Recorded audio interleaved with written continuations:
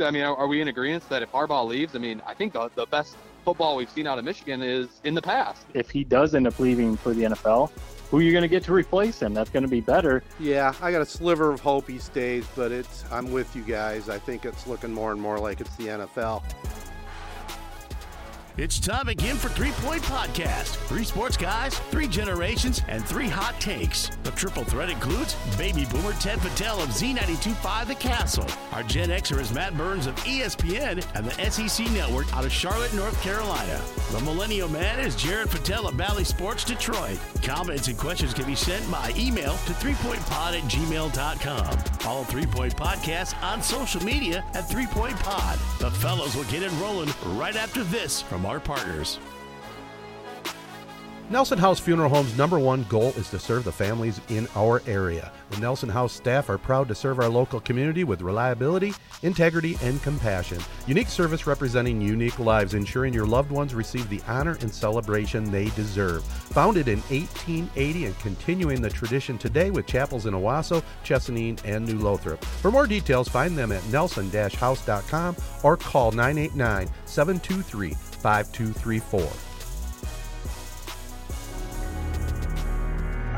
Rivals Tap House and Grill is the area's go-to spot for the best in food and drink. Meet up with your friends and catch your favorite sporting events on over 20 high-def flat-screen TVs and our 120-inch projection screen. Rivals can handle your large or small parties and is an awesome spot to put on your fundraising events. Weekly food and drink specials including gourmet burgers, wings, pizza, homemade soup, and salads. Rivals also stocks a large selection of craft and domestic brews. Rivals Tap House and Grill, the official gathering spot of 3 Point Podcast, located on the corner of Shiawassee and M21 in Corunna. Hello again, everyone, and welcome to episode 202 of the 3 Point Podcast. Our team includes Grow Real Estate and Auction, Rivals Tap House and Grill, Nelson House Funeral Home, Success Group Mortgage and Servicing, the ALS Association of Michigan, and Z92.5 The Castle. Well, I don't know about you guys. I spent basically this whole last week on my couch, in the office, or sleeping. That was about it. And when I was on the couch, I was watching TV and watching sports more particularly. And it was a great week for sports, but I don't know. Something's just been hanging over my head for the last 3 or so weeks, and that is the Harbaugh decision. And we talked about it, a month ago, and I told you guys that my gut feeling was he was leaving, and I'd never felt that way before. And it's just looking that way. I mean, he's interviewing with the Vikings yesterday, Sounds like it went great. This is the NFL. I mean, the NFL will hire just about any idiot off the street. So if you don't think Jim Harbaugh is going to get a job within the next week, you're crazy. And the sad thing is he's going to take it when he gets it. And it's just crazy to me because I don't know where the Michigan program goes from here. I mean, I'll be the first to say it. If Gaddis is hired, I might be jumping ship to the Mel Tucker ship. Root for Michigan State. Are you guys in agreement with that? I mean, who would we even go with? The only other names I'm hearing is Bill O'Brien. I'm hearing the Gaddis interim for a year, or Gaddis as just a flat out the next hire. All the good coaches are basically snatched up already. It's just, we are screwed. And the thing that bothers me is I don't blame Harbaugh for leaving, especially when we know it. A lot of Michigan fans didn't really took him for granted while he was here, similar to Stafford. So I'm not mad at him, but I guess the only problem that I have with it is how this whole offseason, ever since we lost to Georgia, or even leading up in the Big Ten championship game after that, is he's been saying how this is the start of something. We're just getting started here. J.J. McCarthy, all these freshmen, we're so young, we're having fun, we're just getting started here. Next thing you know, Mike McDonald, defensive coordinator, is gone, and now it's looking like the leader of the ship is going to be gone. I feel like I was a little bit misled, and I can't blame Harbaugh because I would be leaving college athletics if I was him as well. I mean, the NFL is definitely the way to go, but I don't know. Just still isn't sitting right with me.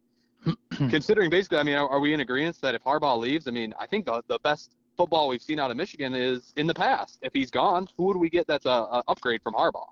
Yeah, I think that's the question right there that I've always said every year, that previously when a lot of the fan base wanted Harbaugh gone because he wasn't beating Ohio State or whatever and they wanted him fired, that was always my response. Who are you going to get that is flat out better than Harbaugh?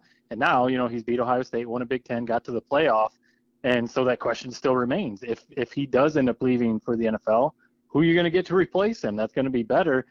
the Gaddis thing, no, it's not exciting. The only reason I would be a little bit on board, one, because we're starting to get late into the off season, I guess. So give Gaddis the job. He knows the program. He's, getting established with the offense. He knows J.J. McCarthy and some of those other players. See what can happen, because the rest of the staff would still be pretty strong. Obviously, Harbaugh was like the centerpiece, but, the rest of the staff is still pretty strong. Maybe Gaddis could, maybe he'd be that up-and-comer, like light a fire under the program type of thing. Or it might be a complete train wreck. Who knows? But so yeah, that part, I wouldn't be all that excited. I'm still, this whole time we've talked about it, this whole time I've been more leaning, I think he's just like dunking his toes in the water type of thing with the NFL, like just seeing what's out there. The longer this goes, and especially now that he's actually taking interviews and the interest seems like real, I'm kind of with you. I'm starting to lean towards that. I think he's gone. I think personally, to me, obviously I'm not him. I don't know. I'm not in his family. I don't know exactly what's going on. I think the college game has to be so draining, kind of what you said. The NFL is really the way to go because you actually get a legitimate offseason. College football is around the clock. I mean, the second after Georgia whooped them on, he's on the recruiting trail. He's having to go to Florida. He's going to New York. He's going to Maryland. He's doing all this stuff the minute that they got beat by Georgia. And there's just no off season. It's round the clock. You have to be on your game. You're begging these 17, 18-year-old kids to come play for your program. Sure, I feel like if it was straight up coaching, he would. He said he would coach at Michigan for free. I think he means that. It's probably just all the other BS. Not to mention, too, that it's kind of like an unequal playing field. Even with the NIL stuff coming around, other schools are playing by different rules, basically, with admissions and some of their recruiting. Michigan just had arguably one of their best teams ever, a Heisman finalist on defense, a pretty good offense, and they got their doors blown off in the playoff by a school that's probably playing by some different rules. Stuff like that, I think, probably drains on Harbaugh. And he's like, dude, I just worked my butt off for this team, and I can't even compete with Georgia or Alabama. What am I supposed to do? I think stuff like that's probably starting to wear on him a little bit. So, yeah, I wouldn't blame him if he went back to the NFL. Yeah, I got a sliver of hope he stays, but I'm with you guys. I think it's looking more and more like it's the NFL. And since it apparently has been confirmed, right? He did interview with Minnesota. That's not rumor. That's confirmed, right? Yeah. Okay. And it's supposedly it went well, but at this point, do you think now that he has made it known that he's listening to offers in the NFL, that maybe Miami comes back to the front again? I mean, where would you rather go, Miami or Minnesota? That's the one thing I wonder if the whole Minnesota thing was kind of like a play to get Miami to make an offer. That is what I wonder, because, I mean, we've probably all seen the things. Miami's cap space issue, their contract situation is a mess. Mm-hmm. Kirk Cousins, you really think he's going to be the guy at quarterback. So the whole Minnesota thing's a little bit of a head scratcher. Go to Miami, live in Miami. Right. You got a young quarterback. You got an up-and-coming team a little bit. The owner of the team is a Michigan grad, Stephen Ross. So there's that connection. I do wonder about that whole thing, if the Minnesota interview was just kind of like a play. Mm-hmm. But, who knows? And I will also – let me jump in here real quick, Jared, because I got a thought also. You brought up Gaddis, and I'm not a hater so much as, apparently you're going to go over to Michigan State now that bad. But Ooh, man. I know. That was out there. I don't know. Well, it's like even this year where Gaddis is like coordinator of the year, were you guys like blown away with him? I mean, especially in the Georgia game, we were doing nothing on offense. It was zero creativity. Something about him ever since he stepped foot in Michigan, and he was supposed to be this spread offense wizard. And the one successful season we had was when Harbaugh went back to his roots. It's like how this guy's going to take over the program, be the head coach. And you listen to interviews with him, it's not like this is Marcus Freeman of Notre Dame, just command a room type guy. It's like he's perfect right where he's at, which is a coordinator position.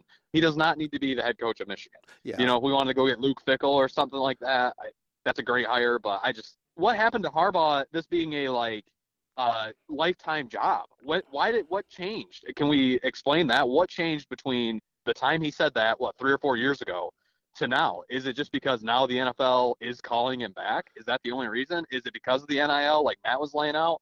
I don't know. It just, I think it was. We have Go ahead. Oh, I was just going to say, I think it was the lack of confidence in making him take a pay cut. Personally, I think it was the ego getting hammered. Even though Ward Manuel, kept him on, he didn't. Right. He did not go to the president or the board of regents and said, not only do I want to keep him on, he needs to be paid like the other Big Ten coaches. No, he went along with the pay cut to keep him on the team. And I think Harbaugh maybe appreciates what Manuel did, but in the back of his mind, he said, what the hell do I need this for? I can go to the NFL and make, $10 million a year. Right. Yeah. I wonder if that's part of it. I saw a report today that I think it was from John U. Bacon, who's, as plugged in as anyone with the program. And he said something like that Harbaugh's demands aren't to be the highest paid coach in the Big Ten. He doesn't necessarily want a Mel Tucker, a James Franklin deal. He just basically wants to be paid his worth, like you're explaining, Ted, the whole pay cut thing. It, maybe last year was warranted because after 2020 and things that were going on with the program, maybe it made sense. But, after last year, he clearly proved himself. So he's probably looking at, the Michigan program and saying, listen, do you want me to coach your program for the next 10, 15 years, or do you want to go through Rich Rod, Brady Hoke again? You want to start doing that, So yeah, and did they step up? Did they step up and make an offer immediately after the season was over too? They let it drag on and let all this speculation happen. It just has not been a good situation. Now, I'm going to throw this out there, guys. You may laugh at me. I'm dead serious about this because, Jared, you brought up the fact that who's available out there other than people on the coaching staff. But I'm going to flat out tell you. Wait. You know what I'm going to say, don't you? Tony Annese. Bill Belichick. Tony Annese. Okay, all right. Tony Annese, national championship head coach. You look at his resume, wherever he has been, he has won. He knows how to get along with the players. He knows how to run a program. I know it's an out there thought, but I am truly sincere when I say, why wouldn't he be considered? Hell, he was considered for Central Michigan. Here's the thing. He's never even had an interview. And I'm in agreement. I don't understand why it is either, but I mean, you're just throwing that out there just to basically put your 2 cents in? I mean, well, yeah, we all know that it's not probably going to happen, right. But I don't know why it wouldn't. No, I agree. It is idiotic. I don't understand. The one thing I would wonder, we all know, as much as we love Tony Annese and not just the whole Corona connection. Legitimately, he is one of the best college coaches in the country. Not just because we're fans of him. He is legitimately an incredible coach. That said, I just wonder, the age thing, and then just the completely different game that he would be playing, coaching major Big Ten Michigan football, having to recruit legitimately the whole country and against Georgia, against Florida, against Ohio State and stuff like that. I wonder, one, if he would even want to do that, but then, two, if Michigan would make that move. I wouldn't be against making a call, see how it goes, because right, does Josh Gaddis move the needle? Does Bill O'Brien move the needle? I don't know, not for me. At that point, if Harbaugh leaves at any point, I would say call anyone. Mm-hmm. I don't care who you call. You know what I mean? If Tony Annese is on that list, go for it. I honestly think, I wonder too, if Michigan, the university, whether it's the president, athletic director, whoever, we all know Michigan's arrogant. They think they're basically like in the Ivy League in the Big Ten, or whatever. And I wonder if they don't want to pay Harbaugh. I wonder if they don't want, if Harbaugh's maybe making a few demands on what he wants to happen with the program. I wonder if they're basically like, no, we're above, Ohio State. We don't do things like LSU does. We don't do things like Georgia does. We're Michigan. I wonder if they're doing stuff like that. And Harbaugh's seeing, man, if I want to compete year in, year out, not every 7 years, not every 6 years, you're actually like kind of competing.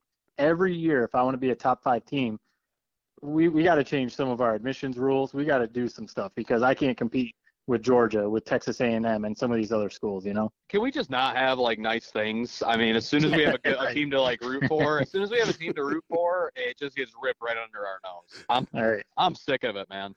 Well, so my question to you would be, say Harbaugh does stick around. He ends up sticking around. Well, 2 questions. So first question. Say the whole NFL thing doesn't work out and it kind of feels like he settles for Michigan. Mm-hmm. Does that leave a bad taste in your guys' mouth, or are you like, whatever, Harbaugh's back, I don't care? Does it feel like sloppy seconds?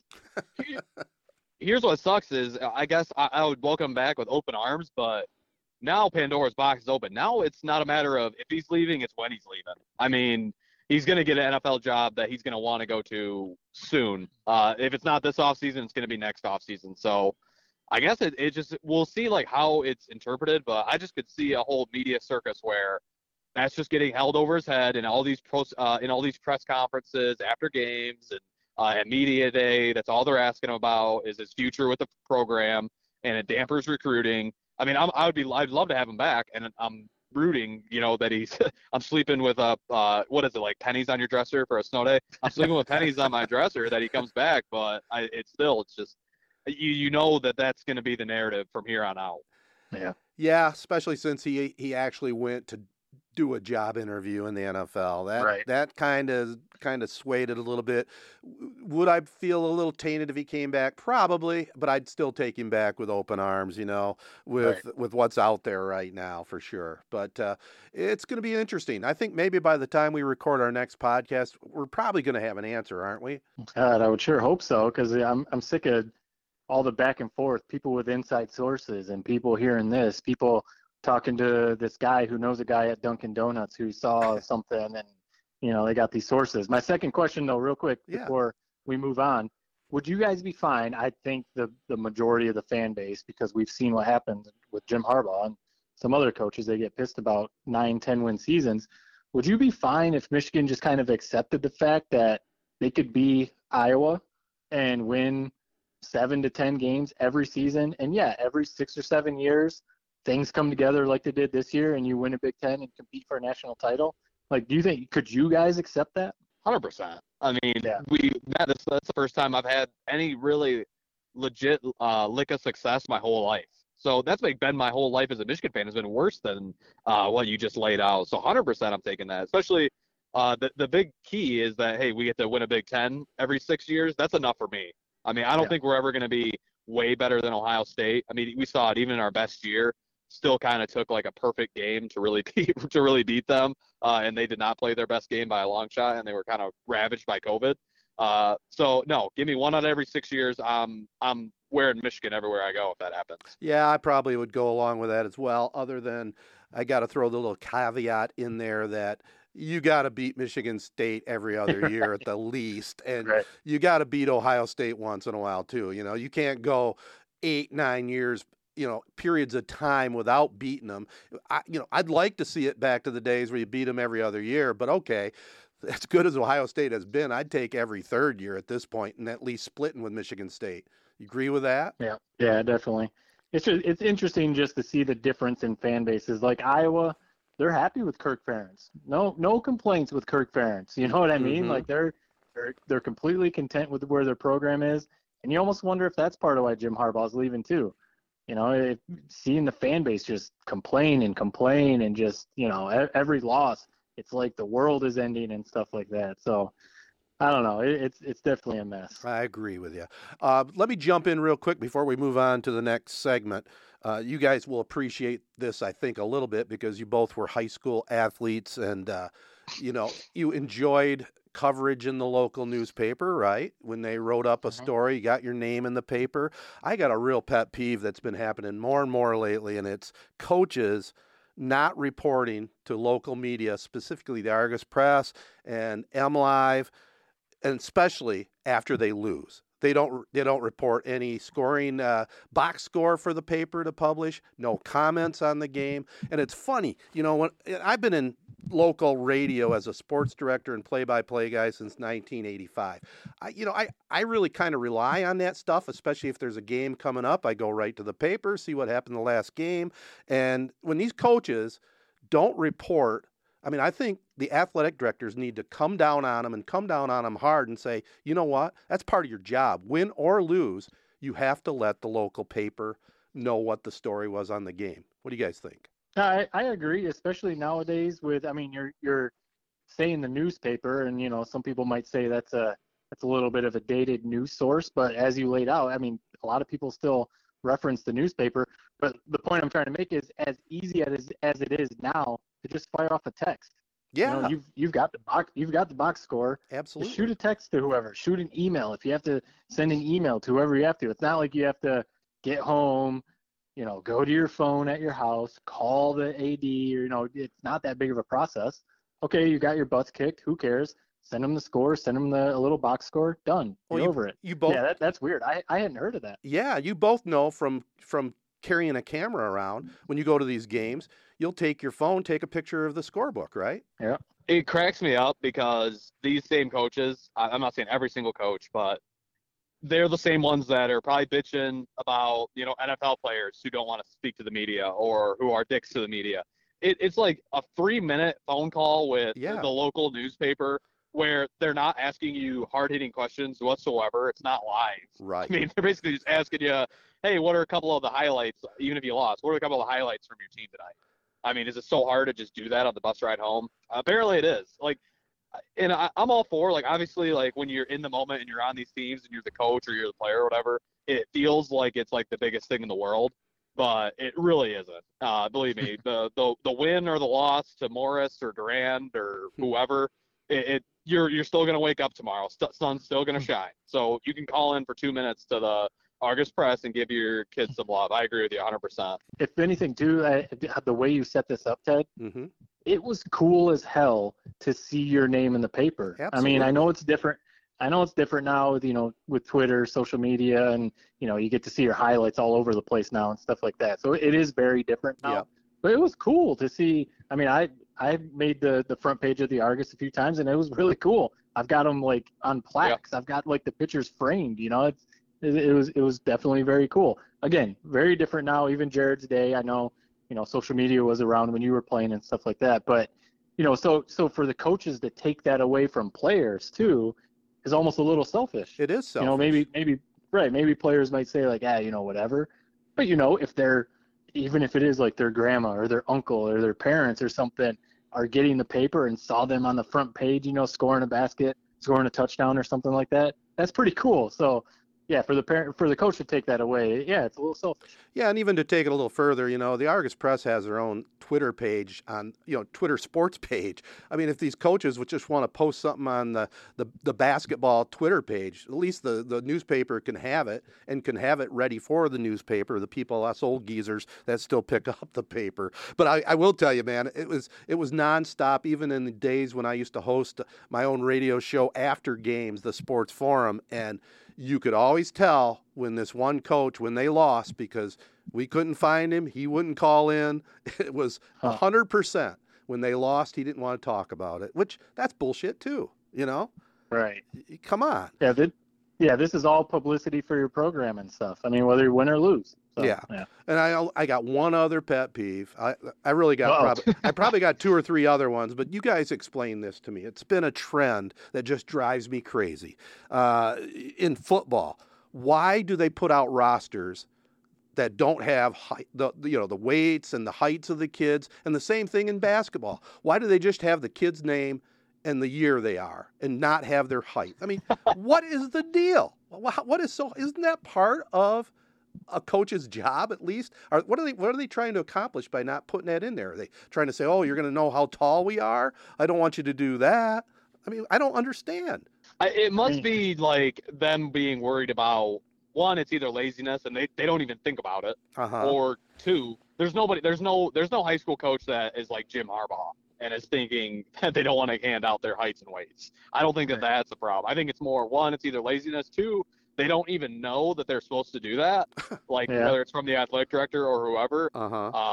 So it's those are the two. I think it's honestly just one of those 2 reasons. Okay. I don't really think it's them trying to be smarter in terms of gamesmanship. I 100% they don't know. Number 3, the final reason, and I think this is actually probably the most important one. I think that a lot of coaches or athletic directors are worried about, let's say that there's an offensive lineman who's 300 pounds. Right. That they're worried about this kid getting bullied or some parent complaining that the weight is on there, even if it's factual. And I 100% think that's probably another reason why. Wow. Yeah, I mean, honestly, that might be part of it, Ted, your reaction. I mean, it is, you're playing a sport. People can see how tall you are. People can see how skinny or fat you are, I guess. Right. That's part of a roster, it's part of putting out a game program for whether it's the broadcast, for coaches, for scouting, whatever.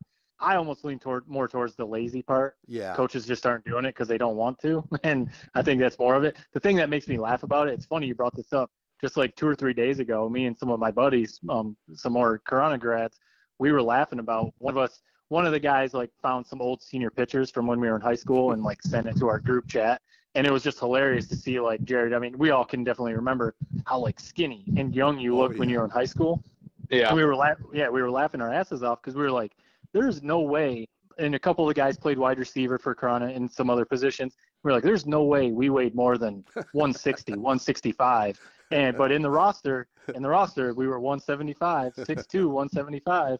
And, we were just laughing about that. I was like, there's no way I weighed 175, but that's what the roster said. So, there's that side to it too. My roster reading was always like, I'm like 5'7". My roster reading was always 5'9", 175 pounds. I think I weighed like 158 pounds in high school. Right. Yeah.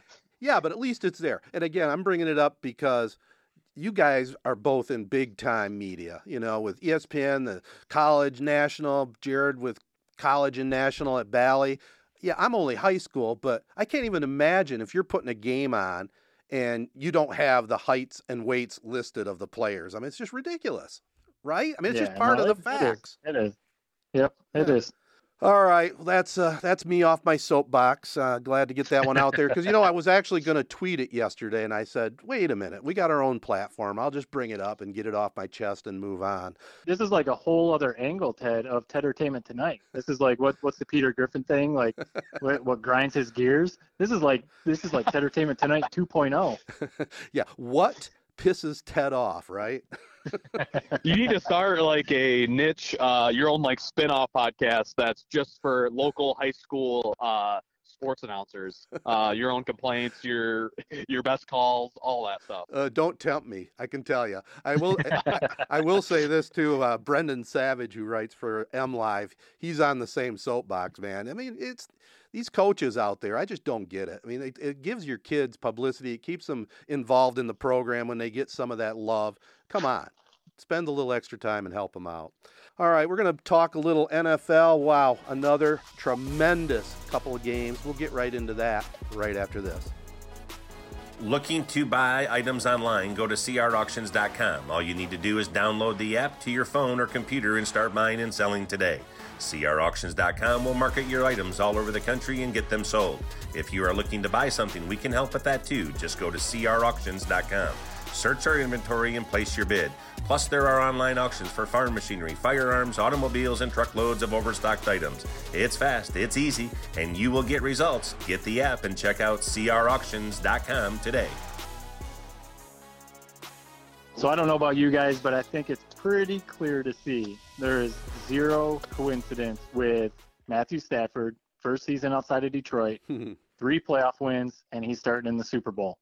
I mean, we've been saying it all along. We said it on the podcast last week, weeks before, that he was never the issue in Detroit. Was he the answer? Yeah, he had some chances. I'm not taking all the blame off of Stafford, but it's just crazy to see first season outside of Detroit starting in the Super Bowl. I love it. It was awesome to see.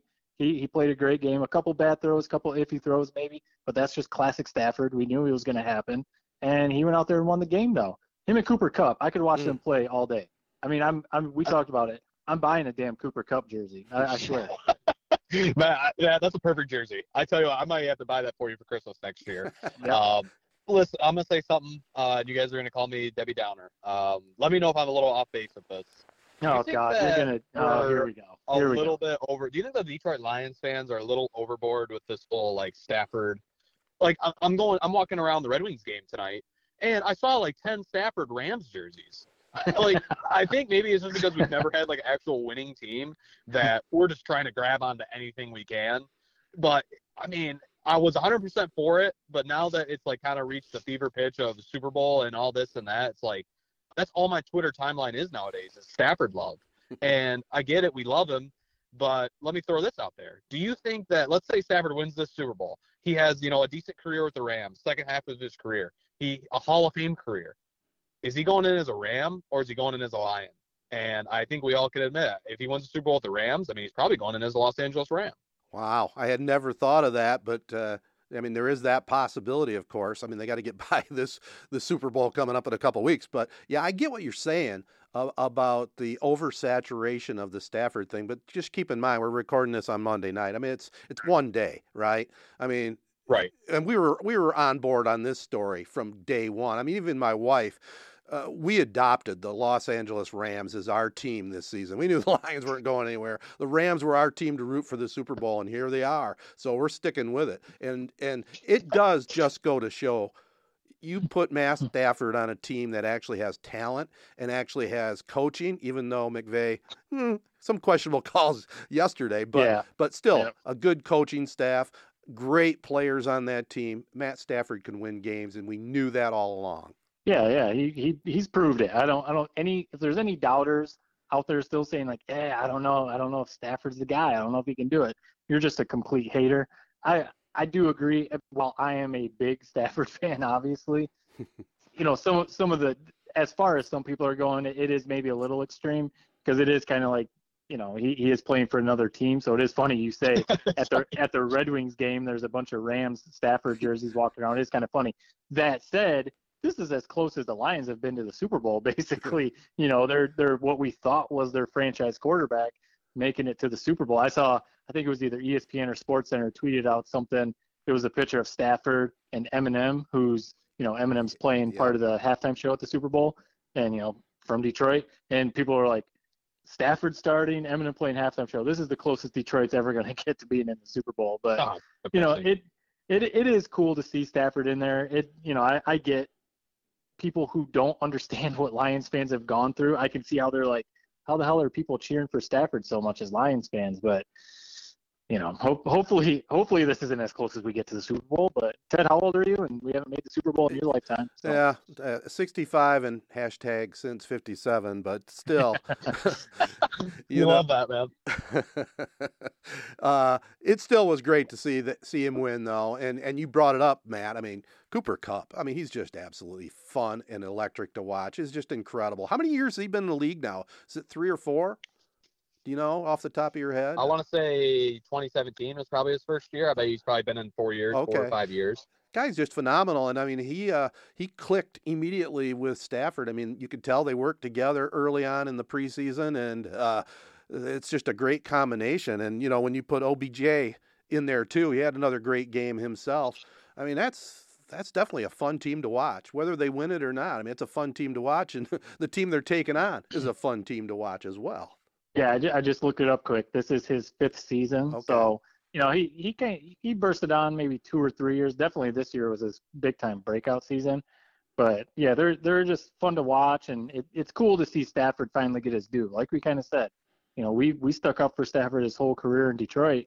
We weren't part of that media clan that, was bashing him and said that he wasn't the answer and he was the reason they were losing. We weren't on that side. But so it's just cool to see him, get his due. Like I said, it's cool to see him get his vindication basically. On the other side, man, that AFC game, I don't know if you guys have anything else to say about the NFC game, but that AFC game, holy hell, was that crazy, because it was like the complete tale of two halves. Patrick Mahomes looked like he was going to be the greatest quarterback ever in the first half. And then the second half, he looked like he forgot what the hell he was doing out there. And Joe Burrow showed that he might be one of the best quarterbacks in the NFL. That was just an awesome game too. You talk about the ultimate, just like face of your franchise, Joe Burrow. He's cool, charismatic. Girls love him. Guys love him. Guys want to be him. He's just like, if you think about, man, you pick one guy in the entire NFL to come and like start a franchise with. I mean, how is it not Burrow? He's just like the total package. It still blows my mind, the fact that he just doesn't have an offensive line, and it just doesn't matter. He reminds me so much of like, and this is a stretch. I understand that he's obviously not Tom Brady, but he reminds me a lot of Tom Brady in the sense that he just never dies. It's like, even when they're down by 2 scores, 3 scores, it just still seems like they've got a shot at it, and the team just never stops believing in him, no matter how bleak it gets. And it's just like, it's still such a surreal story. How did this team do? Like, this would just be like the Lions, winning the Super Bowl next year. I don't think it's being talked about enough how crazy that really is, that they're in this spot. But it's all because of that guy. And Ted, does he remind you a lot? I've been hearing this comparison a lot of, and not necessarily a comparison, but people are saying that he's a lot like an old-time quarterback, you know, like a Namath or a Montana. You said that before. Yeah. Just in terms of his charisma and everything that goes along with what he does on the field. Do you see that? Does it kind of remind you of when you were a kid? Oh, without a doubt. He definitely has that swagger, very similar. And your comparison to Brady is not far off. I mean, yeah, does he have a heck of a long ways to go to really be in the Brady conversation? Sure, he does. But when you watch him play, he does kind of have that Brady feel to it, that he's not getting shaken up. You know, nothing shakes him. And you mentioned their offensive line has not been good, and you know they're going to solidify that in the next couple of years. But he just is. He's just solid in the pocket, doesn't panic, and he just seems to exude that confidence that he's going to get it done. And in that game yesterday, perfect example of it. You know, and if you go back to the game, just how devastating did it end up being that Kansas City totally screwed things up at the end of the first half and never recovered from it, apparently. Yeah, I mean, I ended up looking it up after the game ended because I was curious, including that drive. I'm pretty sure it was 8 drives, including that drive that the Chiefs had at the end of the first half, and they just completely fell apart. So obviously it was that drive. They punted 3 or 4 times. Mahomes threw 2 interceptions, and they only scored a field goal. So you have to wonder, if they would have scored a touchdown there, I mean, even if they would have got a field goal, because they ended up coming away with no points. If they would have got a touchdown there, you have to, I mean, it would have been a tall task for the Bengals. So you have to think, after they got that stop, the Bengals went in the locker room. They're like, hey, we got a shot. You know, we're right here in this. And it's crazy to watch Joe Burrow because, I mean, I don't know. He is cool looking. He rolls up with the fur coat and the sunglasses and, you know, the big gold chain and stuff like that. But sometimes, though, you look at him and you see the comparisons. He looks like Macaulay Culkin. Right. And it's like, how the hell is this guy the best quarterback in the league possibly? You know, the best quarterback in the league should look like, you know, Russell Wilson or, you know, like some like big, fit, athletic-looking dude or something like that. And you look at Burrow, he kind of looks like a little bit of a gumpy dude. But, hey, man, it's like what I say about Cooper Kupp. He gives me I wish I would have, like, saw Cooper Kupp 15 years ago because I'd been like, that could have been me. So there's probably kids like Jared out there right now watching Joe Burrow, and they're like, see, I can do this. I can be like Joe Burrow. I can go turn around a franchise. So it's cool to see. No, I mean, here's the people that I think it directly applies to. I mean, how do you think the transfer portal is a bad thing when it's funny to think he was buried on the Ohio State depth chart. If the transfer portal, like how Ted probably wants the world to operate, if that was not a thing, Joe Burrow is selling cars right now. How do you not look at that and say, man, this is just a great thing for college football for these kids that, hey, coaches sometimes are idiots. And believe it or not, they'll have somebody like Joe Burrow just sitting on the bench forever. I mean, who knows how many Joe Burrows there have been that have been sitting behind. But to go back to the game, Patrick Mahomes, we love him, but how do you not just completely lambaste this guy for what we just saw? He played horrendous. It was like it was a video game to him. I mean, and we see that work a lot of times, but starting with that Tyreek Hill throw, I mean, that's the one throw you can't make. I understand it's Tyreek, and, you know, probably half the time he's going to make 2 guys miss and get in the end zone anyway.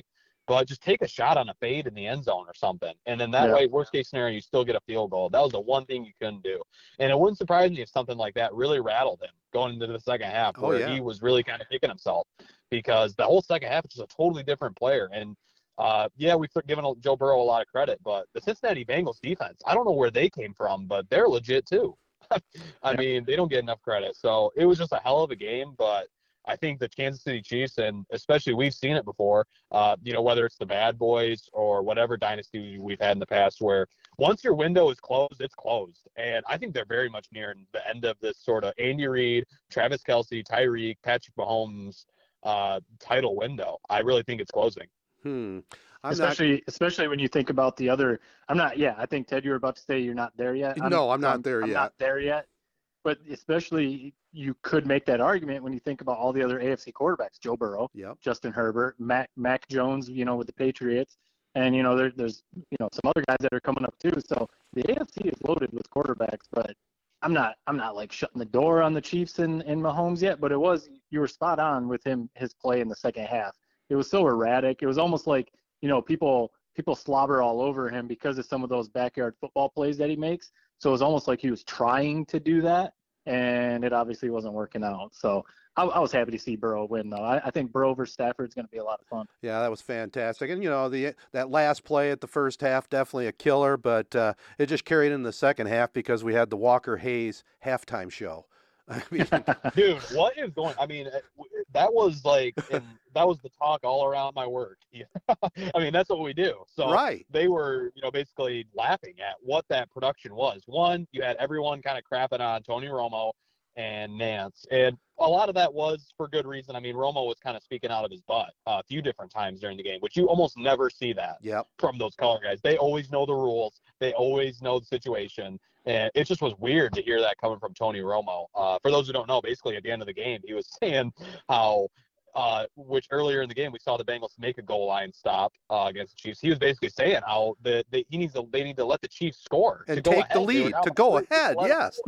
And even me, an idiot, I'm sitting on my couch saying, "What the hell is this guy talking about?" and then in the overtime, he was spewing rules that challenge rules that weren't even true.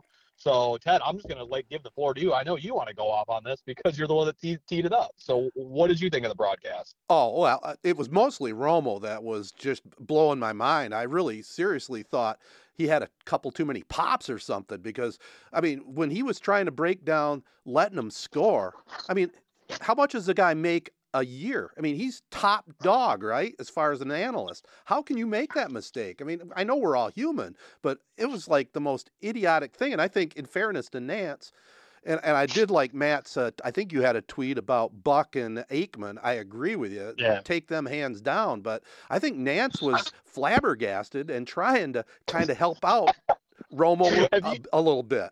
Yeah, they seemed a little off their game. They did. I'm trying to rationalize what he said. Maybe Romo was trying to think, because you saw what happened with the Chiefs. Mahomes ended up running 20 yards backwards and almost fumbling the ball, which, would have ruined their chances to even tie the game. So maybe Romo was thinking that, play it safe, kick the field goal, take it to overtime. But knowing how good usually the Chiefs' offense is, of course you're going to try and score a touchdown and win the game. So, that was just kind of strange. But, overall, I mean, I don't get too worked up over the broadcast like that. I mean, I don't know. It is a tough job, but sometimes it is funny when those dudes make a stupid call or something like that. But Ted, you've been there. You're not 110% every call, right? No. I will agree with that, but I'm also not a national broadcaster either. I mean, think about it. Come on, Matt. You're kind of giving him a little slack. A 3-point game, and he's talking about letting them score a touchdown. I mean, at the end of the game, are you serious? That's right. That's about as boneheaded as you could possibly be. It was, but it also. I mean, you're telling me that never crossed your mind as soon as they got what was it, 1st and 5 inside the 5-yard line, 1st and goal. It never crossed your mind man, maybe they should just let them score because they're not going to stop them. I mean, it definitely crossed my mind. Would I go far enough? Did I tell everybody that I was watching the game with that my thought process on that? No, like Romo did, but no, mistakes happen like that. I'm not really. I still think Romo's a great caller guy. I love listening to him call games. But the thing that I really had a problem with was the halftime show. I mean, it just seems like such a how do you not take into account that there is going to be a huge country music performance going on 30 yards from your set? I don't know. Can you guys that one more of the head scratcher? Can you explain that? Maybe Matt more than Jared. I mean, how does that happen in a national telecast like that? I mean, it's almost like they just didn't fax everything out or something like that. Because usually, what would happen before games is they're doing sound checks for the halftime performance, and you're also doing sound checks for wherever your studio is going to be on the field. So you're testing everything out. You should have been taking all that into account. The production team should have known that there was going to be this this halftime show. Oh, hey, it's probably going to be really loud. We probably need to figure out our microphone situation or something. Mm-hmm. I don't know if someone if their audio tech just dropped the ball, whatever, didn't figure it out and probably is unemployed right now. But I think I honestly not really an answer. I think they just dropped the ball. I think they just didn't figure it out. And then when it came time for halftime, they were like, this sounds terrible. Literally unwatchable. It really was. And in fairness, a little bit of fairness, I guess. Even the Fox halftime show.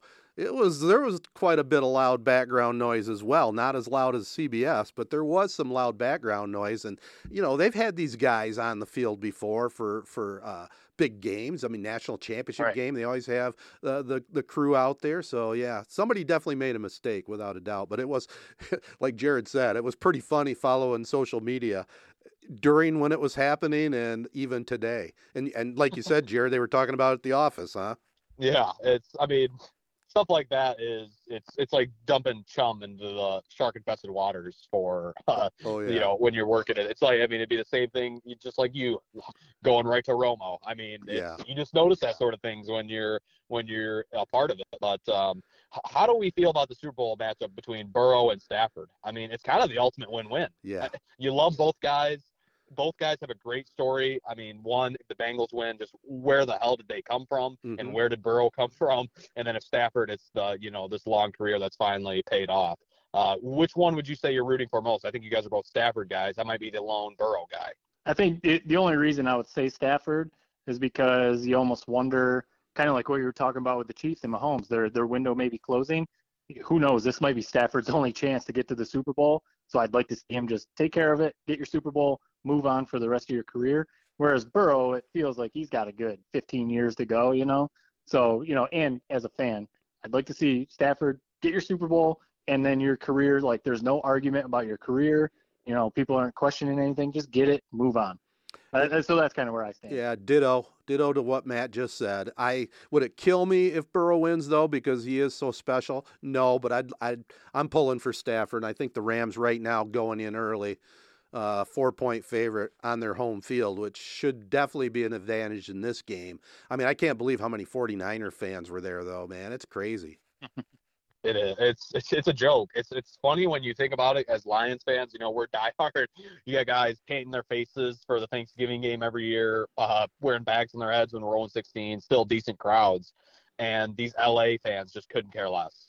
And they have a Super Bowl contender right under their nose. Yeah, well, they got beaches to go to and all kinds of other stuff, I guess, occupying their time. But I'm pulling for Stafford and the Rams. Like I said, my wife and I adopted them before the season even began, and we're sticking with them all the way to the Super Bowl a couple weeks to go, so we'll have more to talk about down the road. Anything else we want to get on the table here in reference to NFL football before we move into some college basketball, fellas? Not for me. All right, well, let's do it. We'll be right back right after this and talk a little college hoops, including a game between our Michigan Wolverines and our Michigan State Spartans right after this. Success Group Mortgage and Servicing is Shiawassee County's only licensed mortgage broker, lender, and servicer. That means you get exclusive products not found anywhere else. If you are looking to purchase a home or refinance a home in Florida, Hawaii, or Michigan, stop what you're doing and give Success Group Mortgage and Servicing a call. 989-720-4380. That's 989-720-4380. Here we go. This segment brought to you by Crow Real Estate and Auction, Rivals Tap House and Grill, Nelson House Funeral Homes, Success Group Mortgage and Servicing, the ALS Association, and Z92.5 The Castle. Go ahead, Jared. I got to hear your thoughts on this game at the Breslin Center. Nothing makes my blood boil quite like losing to Michigan State in basketball. I don't know, something about it with the Izzone crowd going crazy, the college kids, the fact that just how we lost. I don't know about you guys. This team just is so soft. They have no heart. We're basically living and dying on Hunter Dickinson jump hook, baby hooks. This team's just not very good. I don't know if you blame it on Juwan because it's a good recruiting class. We had high expectations for this team. So if this was another program, I feel like we'd be blaming the coach. But I'm not going that far. I'm just saying they're a young team, a lot to learn. I'm worried about the future of the program, if I'm being 100% honest. I'm worried that this is going to be a program that prioritizes recruiting over maybe, the actual play on the court. But I don't know. It just was an ugly game. Michigan State just owned us the entire second half. I've never seen a second half so lopsided in my life. That's something we would have never seen under Beilein. Maybe I'm just the anti-Juwan guy, which I don't want to be. I love Juwan. Juwan inspires. But it's just when you're getting your butt whooped by Michigan State like he did, I'm going to turn on you. And that's exactly what I'm feel myself doing right now. Yeah, I think it's something that I've heard a lot of fans of Kentucky basketball, down here in the SEC, talk about that they had to realize when Coach Calipari came in that this might be what our basketball program is now, because all of a sudden, Coach Cal is like the king of recruiting one and dones, and every few years it might click, like if you have an Anthony Davis or something like that. But there's going to be a lot of those years where it doesn't, because the freshmen don't come together and you don't have the right 2 or 3 upperclassmen. And I think that's something that if Juwan is going to be the guy for the next 10 or 15, whoever knows how many years, which it seems like he might be, well, Michigan fans might have to get used to this. If they're going to be recruiting a bunch of these phenom freshmen, that, there might be years where it just doesn't come together because you got a bunch of freshmen. And like I said, the upperclassmen that you have, it doesn't really work with the freshmen. And you're just basically like a decent basketball team. And that's what this team seems like. There's a ton of talent. So you can see that they could probably on any given night play with anyone, but they could also be like a first round exit in the Big Ten tournament, because, like we said, as much as we love Hunter Dickinson and he's fun to watch, when you're just doing that over and over, pounding the rock to him every possession. I mean, Michigan State was basically like, go ahead and do that. And, we're going to run on you and we're going to hit threes, and they end up winning by 20 or whatever. So, yeah. The biggest problem I see, it's not necessarily Juwan. It's this team can't shoot, and this team doesn't play lockdown defense. And if you don't do either of those things, you're going to be middle of the road. Now, can they make a run later in the season? They got a fairly favorable schedule going down the stretch, and they can make some noise. But this is not the Michigan team maybe we thought we would see. Do we think, though, that they're going to become one of those programs? No, let me finish the thought. Yep. That they're going to be one of those programs that are really going to look to go after the 5-star one and doners. I'm not so sure about that. I think Juwan will still try to get a decent mix, but this year is just one of those teams that just can't shoot the ball, and I don't know if they have good enough senior leadership to go with them.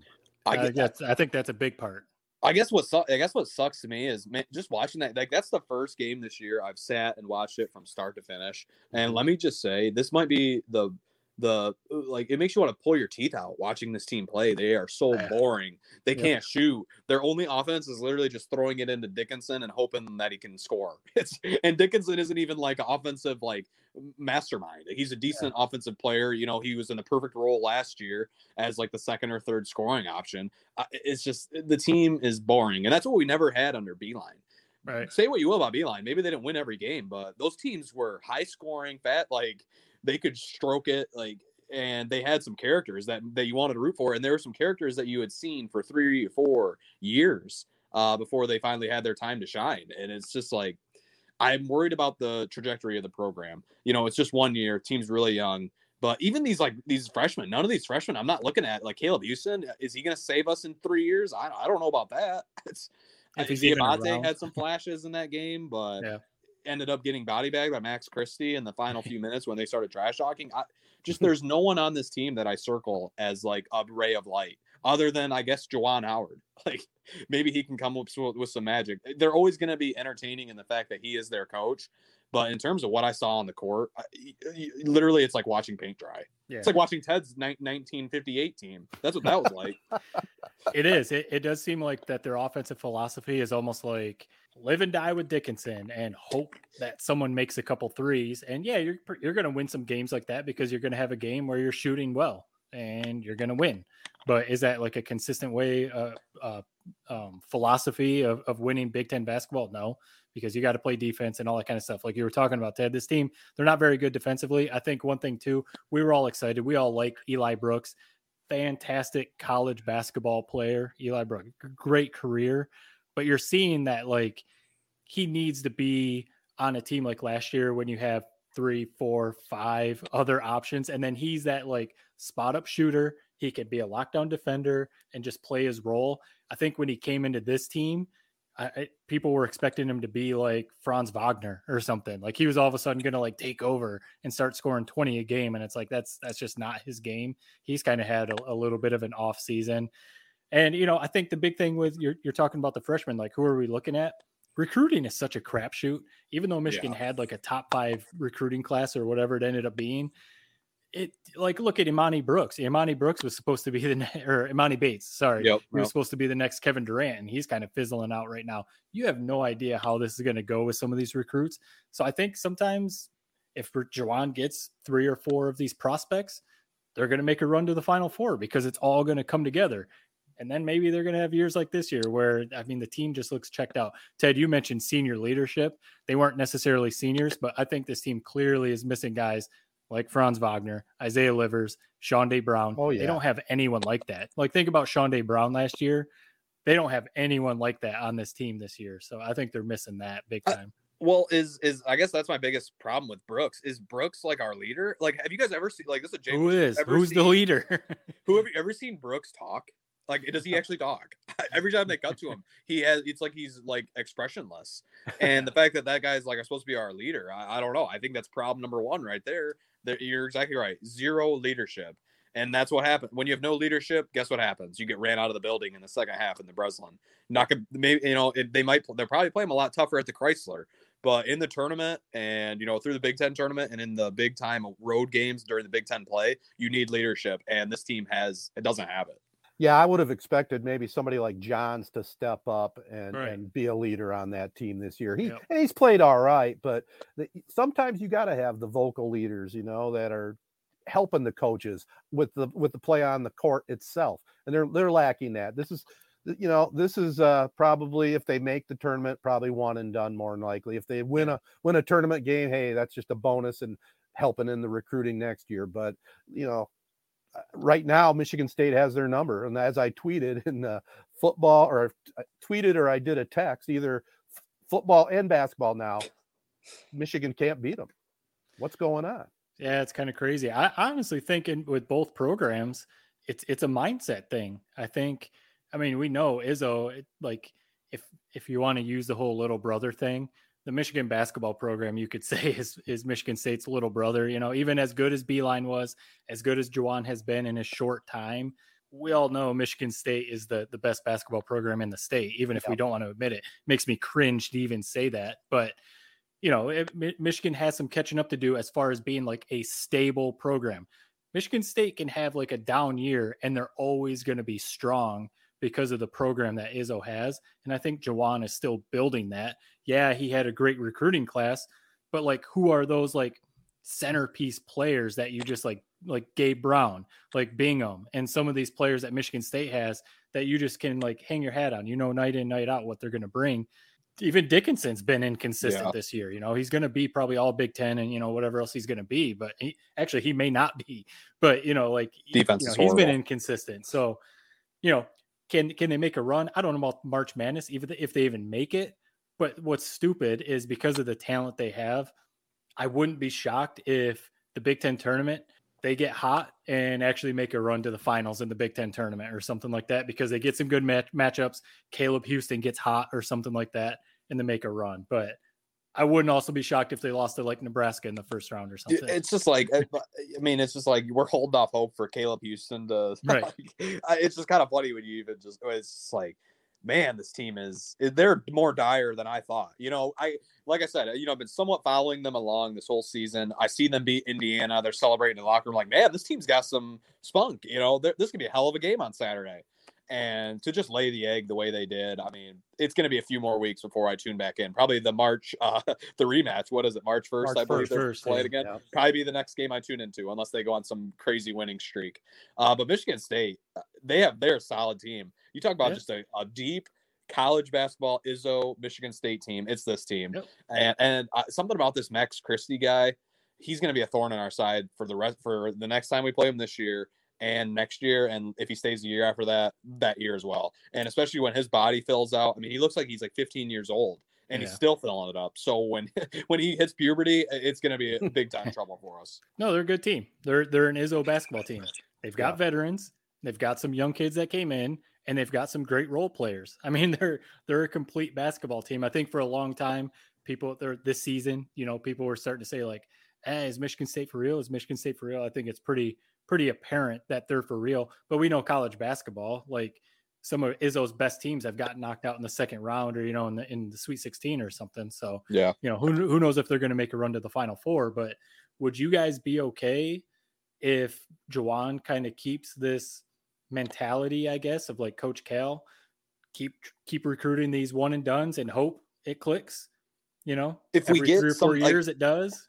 Like Diabate seems like I can see why he was a prize recruit. I don't see like the potential. I don't see it right now. But if he's bringing in studs with this, way of doing things, the Coach Cal approach as you donned it, I'm fine with it if it wins us games. But if all it results in is big recruiting classes that can't put the ball through the hoop like what we saw on Saturday, and they're just boring to watch, I want nothing to do with it. At least with the Beeline teams, if maybe they were boring here or there, you knew who the players were, and they were guys you could root for. Like this year, it's the first year in a long time where we're going into the year totally blind, and I don't like it.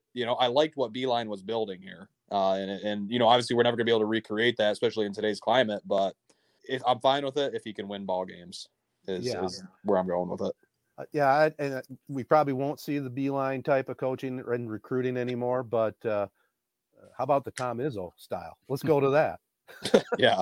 I'd be That's happy what I mean. with it. Like there can be like a middle ground. You can get your 2 or 3 players that are going to stick around for 2 or 3 years and still get your like prized, top recruiting guys like Max Christie and some of these other guys that are going to be your leaders. So maybe Juwan's got to figure that out. We got to remember, he's only been a head coach anywhere. He never head coached anywhere for this is what his 3rd season. So, with how things went last year and, the run that they made, I think we kind of, set the bar maybe a little high. He's obviously got some stuff to learn. You think about Izzo. It took Izzo a little while to figure out his, get his feet under him as a head coach or whatever. So hopefully that's just what's happening with Juwan. It's just kind of frustrating to see. I mean, Izzo, he's just so established. It's kind of like what we talked about with Joe Burrow. Like even when they're losing, he's just cool, doesn't care. Izzo's not cool on the sidelines. He's flipping his lid on the sidelines, but you can tell he's not worried. When Michigan was up, 3-4 early, whatever the lead was, Izzo's just like, keep doing your thing. We're going to be fine. Yeah, it was like, they were just executing so much better. It wasn't like, our shots just weren't dropping. It was like we couldn't get a shot. It was just like I said it earlier. It was like pulling teeth, man. It was like put me in the dentist chair and extract a molar. I probably would have rather been doing that than watching that on Saturday. Yeah, I mean, it's not like we all 3 didn't predict Michigan State was going to win that game, but it got a lot uglier than I thought it was going to be going into it. That's for sure. And we also talked last time about maybe right now we're really getting into the college basketball swing of things. And I happen to be looking at the schedule today. Boy, February is going to be fun. I mean, there's nonstop Big Ten matchups with Michigan and Michigan State and the rest of the Big Ten. It's going to be a fun February, I think. Yeah, it always is. And, Michigan's got some makeup games. They have a makeup game with Purdue. They've got the one March 1st with Michigan State. And it's like they've got to prove it now, because I think last podcast you said, Ted, if Michigan loses this game, I would think they're definitely, I haven't seen Joe Lunardi's, bracketology, but I would think they're on the outside looking in right now if they're even a bubble team. So they've got to prove it. And Juwan knows, his job is pretty secure, but he's got to prove himself too if he wants to get recruiting against Izzo and some of these other guys. So it's like put up or shut up time for Michigan, and they've got plenty of chances to do it. So we'll see what they do. Yeah, it's going to come down to really the last 4 games. They got 3 home games against Illinois, MSU now, and Iowa, and then they wrap up on the road in Columbus. So I think those last 4 games are going to be huge. It will be. I think they're going to make the tournament. I mean, we've talked about it before. You win a few games in the Big Ten, where basically every time you win a game in the Big Ten, it's considered a big win. You're going to make the tournament. We saw it last year. A lot of people didn't think Michigan State should get in. They still got in. Get a couple of big wins under our belt going down the stretch here in February. We'll be in. And especially then from there, take our chances. We know too that the committee wants to put Michigan in the tournament, even if it's the play-in game. They want to put Juwan Howard and Michigan in. So like you said, Jared, win a couple games, noteworthy games. They'll probably be all right. But then we'll see him get waxed against Towson or I don't know, some random school or something. Well, it's going to be fun watching down the stretch. I just had on the TV in the background Duke and Notre Dame. Duke spanked them. I mean, Coach K, Swan Song. I mean, there's going to be a lot of sentimentality. Him maybe taking home a national championship in his final year, and they got a good team. I don't know who you guys think is going to win the national championship or be a contender at this point, but Duke's got to be right there. I know Bruce Pearl and Auburn, they're playing well. I mean, there's some pretty good teams out there, and Izzo Spartans, they can be right in the mix. You mentioned Bruce Pearl and Auburn. Obviously, at the SEC network, people are loving that, Auburn being number one. But like when you think about Auburn basketball being number one, it's like one of those programs. Like, do you really think they're actually going to win a national title in basketball? But they're playing well, so we'll see. They were on the precipice. I mean, they should have beat maybe a phantom foul call on Kyle Guy all those years ago in the Final Four. I mean, maybe they would have a national championship under Bruce Pearl. So no, I'm loving it. February is the month where we round into the shape as a college basketball fan base. So this is where teams can stake their claim. They can stake their claim on my bracket for who I'm picking. So that's big news in the college basketball world. That's all that matters. That's all that matters. We can't wait to see it, Jared. We can't wait. All right, guys. It wasn't the game we wanted to see, Michigan State and Michigan, but congrats to Sparty, and they're playing well right now. 3-way tie in the Big Ten as we record this, and Michigan's got their hands full. But as we said, we got the whole month of February. Maybe they can make some adjustments and get something going. I will say this about Caleb Houston.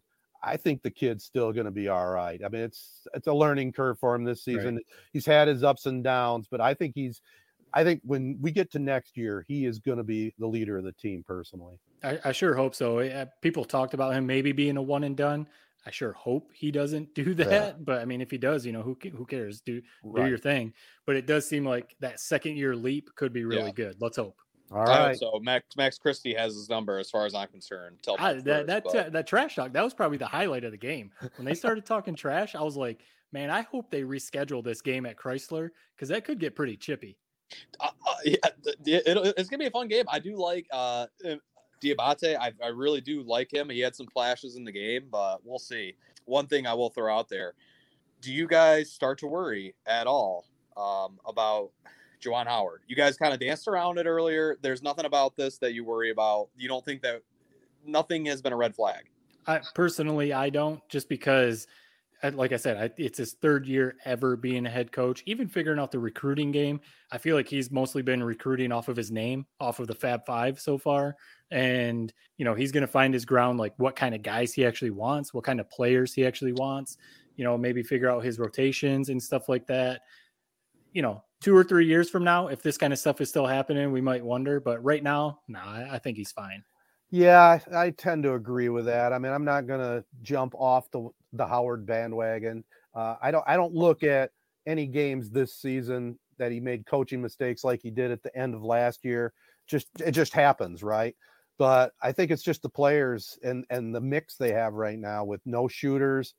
And again, I can't say it enough. Defense. I mean, they had lockdown defense a year ago, and people always forget about that. That aspect of the game. It's huge. It really is. And they're letting the Spartans get all kinds of good looks at the basket. I mean, Joey Hauser's firing it up. I mean, it's just one of those years. It's just going to be a mediocre Michigan team that gets to the playoffs, and like I said, maybe wins the game, maybe doesn't. But that's it.